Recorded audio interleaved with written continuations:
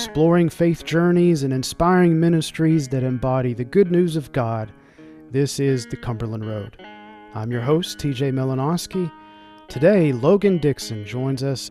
Logan is serving the Mars Hill Church in Arkansas, and he's currently working towards ordination to the Word and Sacraments in the Cumberland Presbyterian Church. He's writing right now for The Encounter, a discipleship studies curriculum. He's also a contributing writer for the Late Night Theology. Logan hosts his own podcast. It's called The Monday Morning Megaphone, and he has new episodes every other week. Logan, thank you for joining us on Cumberland Road. How are you? I'm doing well. Thank you for having me. I've been looking forward to this ever since you invited me. Well, I am glad that you're here. I'm excited to hear how God has and is working in your life. I like starting these conversations with the question of, when did you first encounter God, or when did God first encounter Logan? Well, I can't think of a moment in my life where I didn't believe or didn't know that God was there. I was raised by my grandparents, who are devout Christians. My grandfather is a second, third generation Pentecostal preacher. And it's really interesting because I guess he's second generation Pentecostal. His grandparents before him were actually Cumberland Presbyterian. Okay. And then I don't know how they left the Cumberland Presbyterian Church for the Pentecostal church, but it happened. And he's been preaching and doing ministry for 40 years. And so I grew up hearing my grandpa preach. I grew up in their home, and my grandma told me about Jesus from the time that I guess from the time that I could communicate, or that she thought I understood. And so there was never a moment where I wasn't surrounded with the gospel. And so that's how I grew up. And I think my first experience with God, my first real experience with God, probably happened when I was about 9 or 10 years old. I went with my grandparents on a Saturday night. My grandpa was probably preaching at some revival or camp meeting or something. I actually remember the church. It was Sherrillville Community Church. It was up on this mountain in Clarksville, Arkansas. The church building was one of those church buildings that was trapped in the past. Like, they didn't even have indoor plumbing. Oh, wow. And they had this wood stove that was right in the center of the building up by the stage. And it was the beginning of December. We went up there so my grandpa could preach this meeting. And I don't remember what he preached on. I don't remember the songs that were sung. I know when he got done preaching and gave the altar call, I responded, and it didn't feel like I had a choice but to respond. Mm-hmm. I was weeping and crying, and I knew something was happening. And I wasn't able to articulate exactly what that was, but I knew later that was God calling me and me surrendering to that call. And that was, I guess you could say that was when I got saved. And so that's probably my earliest experience with God.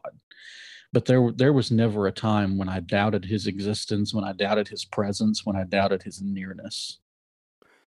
How has your faith and where you are today, Logan, how has it given you purpose? That's a good question. I'll just be very open. I have depression. I suffer from depression. I've taken medications for it before. I've gone to therapy, and it just seems like as much as the medication does help me, and the therapy does help me, it seems that everything I do all goes back to my faith. And I'm not saying that the medicine isn't effective and that the therapy isn't effective, because I know it is, but I don't think it would help me personally if I didn't have my faith. Mm. My counselor happens to be a very devout Christian woman, and she always points me back to how God is working in my life. And I need that. I need to be reminded of what God is doing, because I forget, you know, whenever the Reformation was first getting started and Luther was preaching to his people, someone asked him, "Why do you preach the gospel every Sunday?" And he said, "Because my people forget it every Monday." So I find myself forgetting that God has been with me this whole time. And then I realize, God has been with me through all of these things, and I've suffered a lot, but God's been faithful. And there have been times that I've been faithless, but God's still been faithful. And I couldn't do the things that I do without him.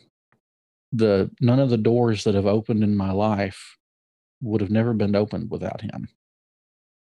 How has my faith given me purpose? Well, when I wake up in the morning, I'm groggy, and I don't feel like praying. I usually feel like throwing my alarm clock against the wall. But as I get my day going, I remember that God's given me breath. I remember that God's given me life and purpose. And when I was younger, probably in my late teens, there were very few things I wanted out of life. But the few things I wanted were significant. I wanted to be married. I wanted to have my own house, and I wanted to be in full-time ministry. Those were really the three things I wanted. And today I'm 29 years old. I'm married. I have my own house, and I'm in full-time ministry. I mean, it's not the house I wanted. It's still, but my wife is great. My wife is better than I could have ever hoped for in a wife. And my church is fantastic. I don't want to be anywhere else. I don't want to pastor a mega church somewhere. I'm pretty happy with where I am. And so God's been faithful. Well, let's dig a little bit deeper into that, Logan. What is it about God and that faithfulness in God that just keeps you coming back and identifying with Jesus Christ? Well, I think just the fact that he's there all the time, his presence, and I know that whenever we talk about the presence of God, or at least in some of the charismatic circles that I'm familiar with, whenever we talk about the presence of God, we talk about it in this supernatural way, I guess. And God is there supernaturally, don't get me wrong, but I guess it's just the everyday nearness of God that keeps me coming back. Just remembering that he's always there. Remembering that this is a good example. It just came to me. I actually mentioned it this last Sunday in my sermon. Last Sunday night, my wife had a CPW meeting with the ladies from our church. And while the women were in the fellowship hall having their CPW meeting, I was in the sanctuary, and it was completely quiet. It was just me and God in the sanctuary. And I was reading, I was studying, I was praying, and I was perfectly happy and perfectly content. And then the CPW meeting was over. We left, and my wife and I were hungry, so we decided to go through the drive-thru at McDonald's. And they get my order wrong. And I'm pretty unhappy because we waited for quite a while. And then they bring out my food and it's incorrect. But they say, "Okay, we can fix this. It's not a problem." So, if they're willing to fix it, this is fine. I'll wait. So they bring our food back out, and they mess my order up again. And I'm livid. I'm not happy. I'm ready to go in the store, throw my burger down on the counter, and just let them know what I think. I'm ranting and raving about millennials wanting $15 an hour when they can't even get one order right. My wife, my sweet, precious wife, my sweet, precious, Christ-like wife is telling me, "Calm down. It's just a sandwich. It's just a sandwich." And I said, "You see a sandwich. I see the moral decay of our society."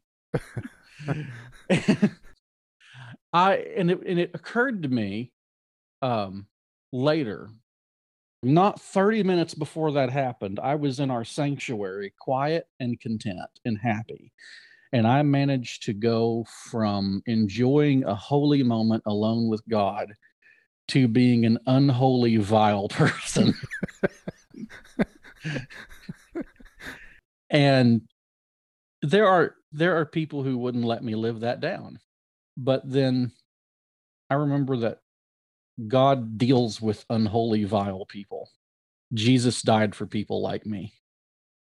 Luther, again, he said that one time he felt Satan attacking him, and he said that Satan said, "You're just a dirty, vile sinner." And he just kept hearing that voice over and over again, calling him a sinner. And then finally he said, "You know what, Satan? That's good news, because Jesus died for sinners."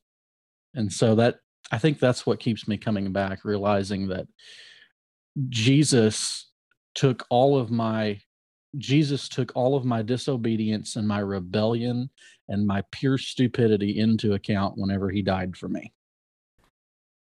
So shifting gears just a little bit and recognizing that you and all of us are sinners, besides your grandparents, who else has had a great impact on your journey of faith, presently and also in the past? You've mentioned Luther a couple times. Ah, yes. Well, some of my best friends are old dead guys. So I really like Luther. I really like Calvin and Spurgeon. Those are my three go-to dead guys. I always jokingly tell people that if Spurgeon got his view on baptism right, he would have made a great Presbyterian. And so those are the dead guys. But as far as the living goes, there's a man, and me and him have kind of we've not talked to each other in years, just because he moved away and he's pastoring another church now. But early on in my faith journey, back when I started, after I turned about 18 or 19, I started going to a different church other than the church my grandparents went to. I just kind of wanted to find where I belonged. And I started going to Unity Assembly of God in Pottsville, Arkansas. And there was a pastor there by the name of Michael Sullivan. He's pastoring another church now in Arkansas, but he was very influential in my faith journey. He was really patient with me, and he was just a wise man. I could sit and listen to him preach all day long. I could sit in his office and hang out with him all day long and just hear him talk about the Bible, and just the way he explained things was really down home and simple, and it was in a way I could understand it. And I think he really showed me the value of being patient with people. And I don't obviously, based on a while ago, I don't always practice what I preach, but he showed me the value. He showed me the value of being patient with people. He showed me the value of just listening to people, because you learn a lot when you're able to just sit and listen.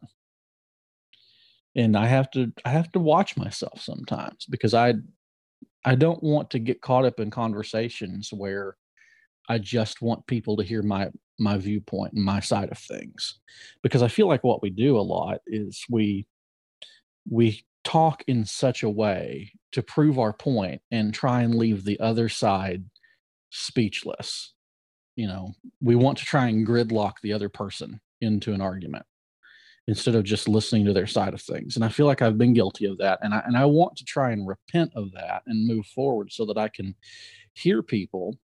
And if what they say, if I feel like what they say isn't correct or isn't right, I want to be loving and gentle with them, but I also don't want to compromise truth.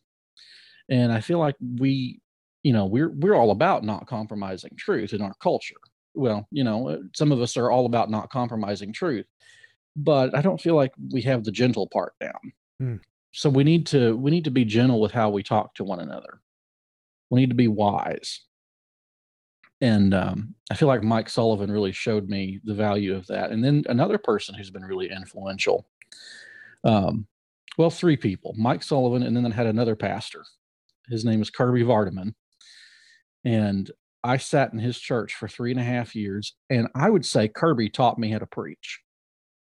Kirby knew how to break down a text and preach it in such a way that you could hear the gospel. And for the 3.5 years I sat in his church and hung out with him, and he mentored me, I was um, I was blown away because he was the first pastor I ever encountered who would sit and preach through books of the Bible. He would start at chapter 1, verse 1, and go all the way through. And that was just how he operated. I remember he preached the Gospel of Mark. He started in chapter 1, verse 1, and it took him a year and 9 months to preach to the entire Gospel of Mark. Wow. And people just sat there like he didn't even do Christmas or Easter sermons, man. Like it wasn't that he just didn't believe in it. It's just that he was on a roll. It's like, Happy Easter, Christ is risen. All right. He heals a blind man. Yeah. That's really what I learned from Kirby Vardaman, is the value of preaching the Bible. And then the third pastor was Mark Likens. Mark Likens is the man that I consider still to be my pastor to this day. I think every pastor needs a pastor. Every pastor needs someone that they can go to and sit in their office and say, this is what I'm going through, and I have no one. Because being a pastor is sometimes really lonely. And so Mark Likens is that guy for me. And he also taught me the value of just listening to people. And he taught me the value of looking at the big picture. Mark is such a wise man. And I'm very thankful for his counsel. He pastors it. A matter of fact, he doesn't say so. He doesn't believe so, but he is one of the best preachers I've ever heard as well. If you want to look up Mark Likens' sermons, go to Grace Fellowship Church, Russellville, Arkansas. Look up their church website and just listen to the way he breaks down a text. It's really good. And he's not academic. He's not lofty. He's very practical. And so those are the three main guys for me who have really influenced my faith journey. And then on the day-to-day basis, it's probably my wife. My wife is probably more qualified to pastor Mars Hill than I am. When I first met you two, you guys were newlyweds. Yes. So funny story about that. In January of 2018, I got called to be the pulpit supply pastor for Mount Carmel CP Church. And Brittany and I were engaged at that time. We weren't married, and she was still living in Texas. And that's a whole other story in and of itself. But she was still living in Texas. And so in January 2018, I got called to go pastor at Mount Carmel. And 2 months later, we moved her up to Arkansas and we got married. And our wedding date was March 11th. Well, Spring Presbytery for the Arkansas Presbytery was March 9th and 10th. And so she went to Presbytery with me, and I came under the care of the Presbytery. And as soon as people found out that we were getting married, like the next day, we got like 10 offers from different CP ordained ministers who wanted to marry us on the spot. And looking back on it, I kind of wish we would have. It would have been fun to go back into the history books of the Arkansas Presbytery and see a couple getting married at a Presbyterian meeting. That would be interesting. Well, Logan, you are in the midst of ministry and yet preparing for ministry at the same time. And it's a unique place to be. So for the people that you are serving with and for, what do you tell them, and where do you tell them to look for where God is present and at work today? Well, I tell them to mostly look in their everyday lives, because the way it is at our church is we don't have Sunday night services. We don't have a Wednesday night Bible study even. We just have Sunday morning. We have Sunday school, Sunday morning service. And then on the first Sunday night of the month, the women will meet for CPW meeting, and that's it. So our people only get one day a week where they're in the house of God with the people of God and worshiping. And so if they need encouragement, if they need to find, if they need to find where God is working, they need to look to their everyday lives. Um, one of the things that I really try to teach our people is that God is always at work. And if you don't think God is at work, it's because you're not looking hard enough. So even when see, how do I say this in a politically correct way? I pastor below the Mason-Dixon line in a rural community. So you can imagine which one of our candidates our people were voting for. And I'll just leave it at that. So even in the midst of a time where it doesn't seem like our candidate is winning, where it doesn't seem like our candidate is going to be the one in the White House, God is still at work. Like your faith doesn't rise and fall with the results of the election. And I feel like there's a sense of hopelessness from people because they have their faith in the way the government, in which side the government is leaning. They have their faith in the direction of the nation. Nations are temporary. Governments are temporary. In the end, they all bow at the feet of Jesus. There are Christians who are faithfully serving God in nations that are far more left-leaning than America. And they are doing just fine. So guess what? We'll be just fine. You know, we have this idea that, you know, everything rises and falls with the red, white, and blue. And that's not so. Everything rises and falls with Jesus. He raises up leaders, he casts down leaders. You know, Romans 13 tells us that there's nobody who has any authority without Jesus's control. So I try to tell our people just to look to see how God is working in their lives, in the everyday cycle of life. When they get up in the morning, do they have something to eat? You know, are they still able to go to work? Are they still able to get around and do what they need to do to provide for their families? Then God's working in that. You know, it may feel like a cycle. It may feel like you're doing the same thing over and over again. But just because something is repetitive doesn't mean it's nihilistic. God's in the cycle. God's in the repetitiveness. I'm doing a men's discussion group right now with 2 or 3 other guys, and we are reading Joy at the End of the Tether by Doug Wilson, which is basically his kind of practical commentary on the book of Ecclesiastes. And at the beginning of the book, he talks about how God gives us the ability to enjoy the repetitive cycle of life. You know, and the way he uses it, the way he talks about it is like this. He says that I'm stumbling over my words here, trying to figure out what I want to say. But the way Doug Wilson says it is that God has given everyone a can of peaches, but he's only given believers a can opener. The best unbelievers can do is lick the label on the can. And so whenever you have that relationship with God through Jesus Christ, you're able to enjoy the repetitive nature of life because you know it's going somewhere. You know that God's at work. And so that's really what I tell people. That's good, Logan. I want to know, I'd be curious to hear, what are your ideas? What are your hopes for the church today and also in the future? I want to see unity without compromise.